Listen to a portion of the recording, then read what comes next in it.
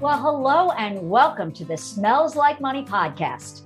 Join me, Suzanne Chin Taylor, the Doo-Doo Diva, as I interview guests who are making an impact on how we manage and operate systems for conveying and treating wastewater. As a veteran of the wastewater, trenchless, and civil infrastructure industry, each week I'll be bringing you industry know-how from industry pros who know how. Join me each week as I speak with representatives of organizations that are utilizing disruptive or new technologies and methods, and executives who are excited to share how to be successful and sustainable in our vital industry. So whether you want to learn about the latest trends in technology, in treatment or trenchless, gain tips on training and retaining great talent, or simply how to be more efficient, productive, or profitable, this podcast is for you. Ready? Let's dive right in. Well, hello, everybody, and welcome to this week's episode of the Doo-Doo Diva Smells Like Money podcast. Today, we are visiting with Cade Girardi, who is head of operations for Mehall Contracting. Now, Mehall, from what I understand, and Cade says, they specialize in industrial wastewater, which is a little bit different than we usually touch here a lot on municipal, but industrial is just as important because, let's face it, industrial does wind up getting down into the municipal wastewater stream at some point. And so we're going to talk about a number of things related to that. So welcome to the show, Cade. Hey, thank you so much. And before we get started, I just want to say I really appreciate what you do. I don't think there's very many people in our industry that do what you do. And I think even this podcast here is super clever, and I really appreciate it. Thank you. Oh, well, thank you, because it's all about spreading the word. It's kind of a mission. A number of friends in the industry were just like, Suzanne, you do interviews all the time. You really need to do this. And I just saw a need, and I'm really happy that people are getting, so much out of it. And so for the listeners tuning in, Cade and I are actually going to do a series of 3 episodes on different topics as it relates to industrial wastewater. And this first one, we're going to be focusing on sampling. And although that may seem, oh, God, dull, boring. No, but yes, it's actually very, very fascinating, because sampling is really the foundational piece. Because if you're not doing your sampling correctly, or you're not getting the best results or the most accurate results, it's going to making informed and educated decisions as to what's going on in treatment and what may need to be adjusted that more, it's going to make it that more challenging. And so, Cade, with that, that segue into that topic, share with the audience, just some best practices or things that they should be looking at as far as improving their sampling processes or technology. Where do you see that sampling's role in pretreatment? Yeah, and I would say not even just in pretreatment. I'd say a lot of municipalities as well do tons of sampling. In fact, we have a lot of clients that do municipality sampling, and I'd say it's pivotal. And I honestly think that this side of the industry, the sampling side, is growing at an immense rate, not only just for what their permit requires, but for the new things that are coming. And we'll touch down the road, but even like this PFAS sampling, which is just starting to hit as well.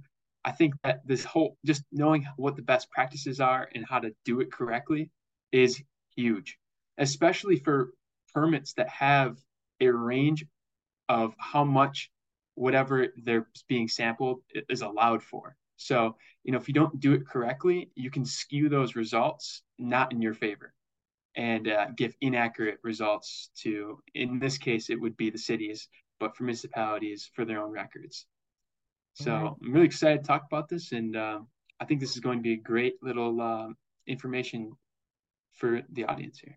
That's great. So, when we talk about sampling, I've heard this as well, is that a while back, I think it was last year, sometime I had a gentleman on the show that he's got a safety device for, jetting trucks.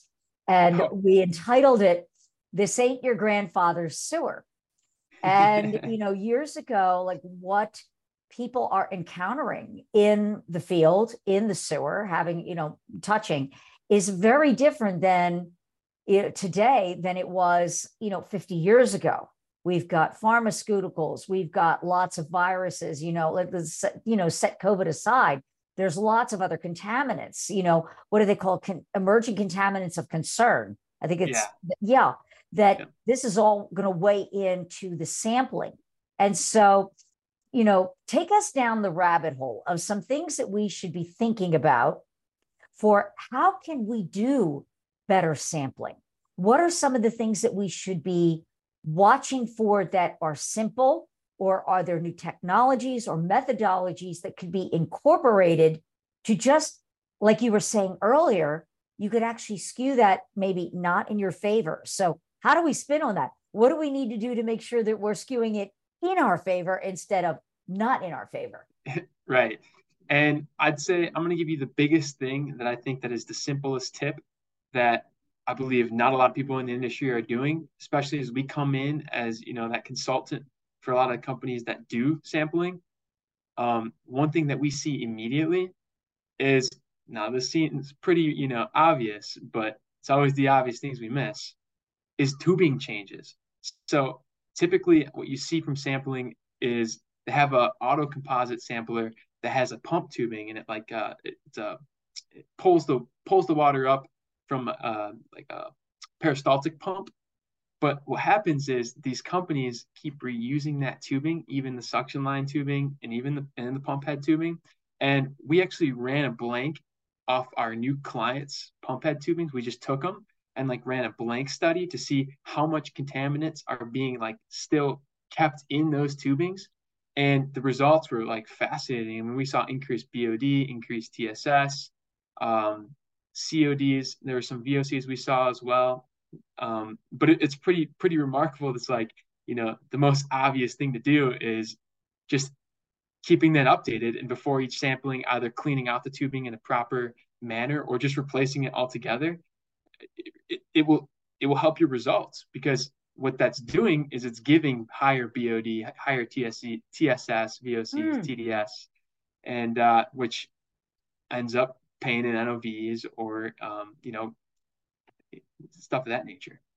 Right. So is changing the tubing out, is that an expensive proposition if they were to put a new tube each time they did sampling? Yes. So it's not too expensive. I think it's definitely going to be cheaper than what it would cost in an NOV. That's for sure. Okay. So yeah, that's for sure. But for the most part, even if that is a main concern, we got to, we have to keep up with costs and stuff. There are ways you can clean out the tubing in an organic form as well, without having, again, to skew it. Now, I don't have the exact SOP with me, but I know if you just, if you go online, you can search up the SOP of how to clean it, because I know also something to be aware of is when you are cleaning out these, even the composite buckets or these tubings, you can't use certain cleaners, because that will also affect your results as well, which I think is often overlooked. Is the household cleaners, I mean, they have contaminants in it as well that will show up in your lab results, which again doesn't help in your favor. So, no. For instance, what kind of contaminants, when you say household cleaners, is it just from bacteria that just shows up, or is it the actual chemicals that are in the cleaners that skew the results? Yes, it's the chemicals in the cleaners, and plus what can be formed in an environment that is holding those as well. I'm not exactly sure which exact ones, because we haven't ran a blank with using the different household cleaners. We just know not to do it. But I'd say even more largely is those cleaners typically can have PFAS. You can find PFAS in it as well. So I know definitely when you're looking over the PFAS SOPs on how to sample, you're not supposed to use household cleaners and anything like that. Okay. But for the most part, getting back to sampling and the best techniques, honestly, the best place everyone should start is really just doing good quality control over their tubing, is as simple as that sounds. And I'd say next is keeping that environment of the sampler also well maintained as well. A lot of times what we see is that bucket, like I had mentioned previously, when we come in, the first thing we do is we get them on a rotating container for their samples, their composite samples. and get that cleaned up immediately as well, because we also ran a blank on that as well, and we saw increased everything I mentioned previously, TSS, BOD, stuff of that nature. So it's extremely important to maintain the sampler itself, and I think that's extremely overlooked, and I think that's definitely worthwhile and a worthwhile discussion. Well, why is it overlooked? Is it that there isn't proper training, or it's just time consuming? Like what would keep it from being maintained as well as it should be? Lack of knowledge? Yeah, I think so. I think lack of knowledge, and I think just lack of training. It seems like when we come into these new places, it's like it seems the standard protocol is, once a quarter, one semi-annually. Oh yeah, we get around to it. Whenever we see it's getting backed up, then we change it. Which is another thing too we can talk about as well, is when we get into, when these samplers, that they operate off pretty much two principles, and that's a flow pacing and a time pacing. Now, it's pretty much whatever permits call for in their permit, but a flow pace, are you familiar with flow pacing? No, please explain that, because there might be other people listening who don't know either. Yeah, so flow pacing is based off however much gallons is moving through their compliance point. Okay. So if, let's say, we want a sample to be pulled into a composite, right? Every 1,000 gallons, for example, we could set that flow to calculate and read off of a something that measures flow, like an AV sensor, a laser, a bubbler, something that measures that flow, and basically tells that sampler, okay, 1,000 gallons have passed, we have to get that sample, and pulls that sample. Same thing with time paced, but except it gets rid of the flow. That's just on a every 15 minutes, every 30 minutes, let's pull that sample. So, I mean, all this stuff, this plays a role into how we do the sampling, and that's also extremely important too, and how that sampler is set up. So I think that's all lack of training and lack of knowledge, but just knowing and being wary of that is going to be huge as far as saving you on your results.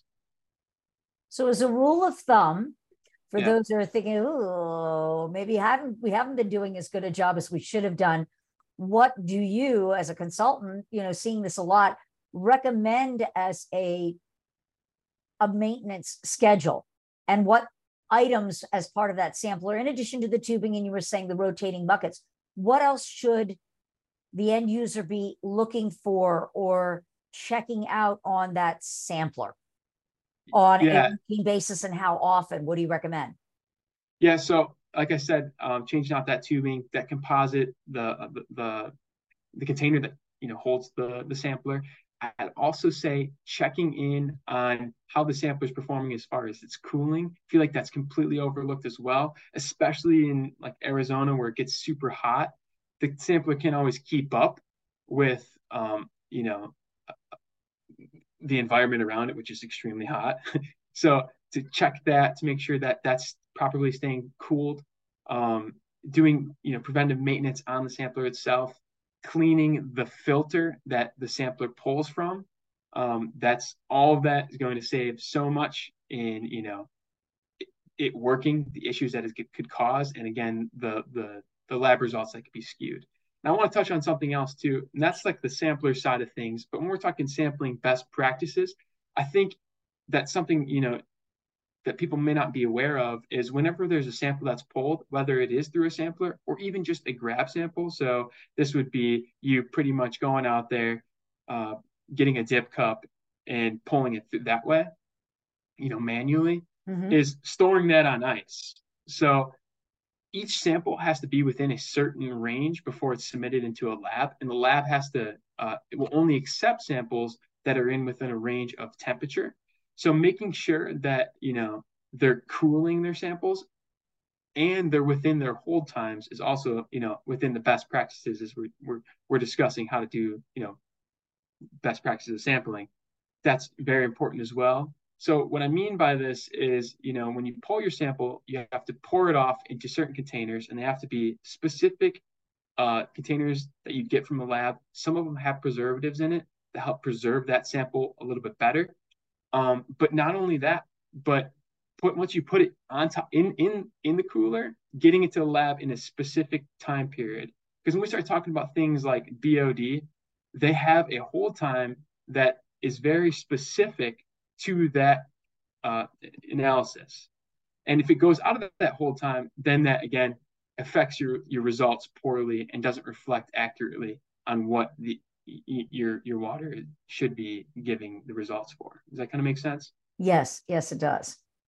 So all these little nuances that people may not be aware of now. So when you were saying about the storage and the cooling, does that apply? Are we talking just industrial, or does that apply to any type of sampling? The municipal side as well as industrial. Yeah, municipalities definitely as well. And one thing what I've seen with those guys is they have big samplers because obviously they collect them. I'm talking 10, 15 a day. But there's been a couple municipalities that we've gone to that we've noticed, hey, like there might be some, lack of knowledge on how to properly do this. And it's just, like I said, running through that checklist I just basically went through previously, making sure that they're doing all the good quality control that they should be. Otherwise, they're getting inaccurate results, which lead to things that don't need to be done because it's showing an inaccurate result. Well, is the training and helping them develop best practices something that your firm offers? I know that you're locally based, but is this something that companies like yourself can help an entity with to make sure that they are using best practices, maintaining that equipment so that they're getting the best possible accurate results? Oh, definitely. Yeah, this is definitely something we specialize in. And, the maintaining of the samplers usually is the best place to start. And that's pretty much where we get everyone on immediately. We get them on rotating, pretty much a rotating order to get them the items that they need, the bottle kits that they need that are specific to their analysis, which honestly, the labs help a ton with. So, you got Legend Lab, Pace Lab, Test America. Those guys help a ton, especially on the industrial side of things, because they don't have teams that look after that kind of stuff. What I've noticed with municipalities, a lot of them have internal labs that they pretty much do, in-house. So there could be some gaps of knowledge between, the in-house lab versus, a pretty national known lab like Pace. Right. So if they're unsure, they should be reaching out, especially if they're industrial, if they don't have their own lab, they should be reaching out and asking, not to be afraid to ask for help from the lab. So if I'm understanding you right, the lab could be a really good source of help for what they need to do. Definitely. Definitely. Yes. Especially with those best practices as well. Even, getting down to how to pour the sample. A lot of times, people aren't pouring the sample correctly. So knowing how to pour that as well is very What do you mean by that? Yes. And a lot of this seems pretty, like, oh yeah, it's obvious. Obvious. So yeah. What do you mean? So, with composites, what that basically means is whether it's on a flow paste or a time paste, it's doing it all throughout the day. Okay. Okay. So it's pulling samples, one could pull at 9 o'clock, 10 o'clock, 11 o'clock, 12 o'clock, and so forth, right? What you normally see is either it's not necessarily best mixed within the composite, right? That the composite container. And when you pour it, you could be pouring off predominantly, 12 o'clock sample in the TDS bottle, and then once that fills, then you pretty much could be pouring off 9 o'clock sample in the VOC's bottle. Does that kind of make sense? So what is supposed to be what's supposed to be instructed, and a lot of times we don't see, is the proper mixing of the sample and pouring off correctly into each particular bottle for their analyses with the right preservatives. Because then, of course, that's gonna, when you were saying about the different timelines, that's going to skew the results. Totally going to. Wow. Right. And we see that all the time as well. And because this isn't a small bottle, it's not like it's mixing 100 milliliters. This is like, 5-liter bottle, sometimes even bigger. So how do they mix that up in order to get that pour? Yeah. So visually trying to envision, okay, so how does this happen? You just imagine somebody whisking it like like a bakery. No, Okay. that's not what we're doing. No, I wouldn't have thought so. No, so you can pretty much just, as long as they're mixing up appropriately. I mean, we just have like almost like a whisk, but not like a whisk, to mix it properly. And a lot of times he does like a swirl to it as well, just to make sure that everything also on the bottom isn't settling, because obviously things settle. So make sure that's evenly distributed. That's all very good practice. We pretty much have our guys go through that training and how to do all of this as well, and we provide training to our customers as well, that especially the municipalities. Okay. Any other tips you want to share here? Because this is all, I know, like you said, it seems obvious, but maybe, we just need a reminder sometimes. Yeah, right. Honestly, I think the best tip I could probably give is do the obvious. It seems like that's what everyone seems to be missing. And reaching out to labs, making sure that you have the right kits in order as well. A lot of times that's not done correctly. Making sure that the preservatives match the right analysis, making sure you have the right volume per analysis. And then again, that quality control that I've talked on, I can't hit that home enough. If you guys don't have that in your SOPs, I recommend getting in there and getting that installed immediately. Honestly, on a bi-weekly basis or monthly basis. Okay. Well, if people want to know more about what your company does in this particular arena, how can they reach you? Yeah, so you can go to mihalcontracting.com. That's pretty much where all our information lies. We don't just do sampling. We're going to touch on it more in our series, but that's just one thing we specialize in. We do sampling all across the board. So that's where you can find us. Right. So it's MEHALLCONTRACTING.com. Yeah. All right. .com. Yeah. And Cade is also on LinkedIn. And so reach out to him there for more information. And until next time, stay tuned. We're going to be following up on some more things related to industrial wastewater. Next up is going to be about permit compliance and what you can do to avoid those nasty fines for pretreatment. And what does that look like? So until next time, thank you for joining us and keep it flowing. Thanks so much for joining me, the Doo-Doo Diva, on this week's episode of Smells Like Money. What stood out to you this week? Share your takeaways by leaving me a review. You can find out more about the new technologies, creating sustainable solutions, and insights on how to succeed in our vital industry by subscribing to the show. Whether you want to learn about the latest trends in wastewater infrastructure, treatment, or trenchless, you've got it all right here at Smells Like Money. If you're an industry expert and would like to be considered as a guest for the show, book a quick chat with me by visiting calendly.com/the2it group/B-A-podcast-guest, or simply click the link in the show notes below. Until next week, a big shout out to all my industry friends and those who will be. You are my superheroes.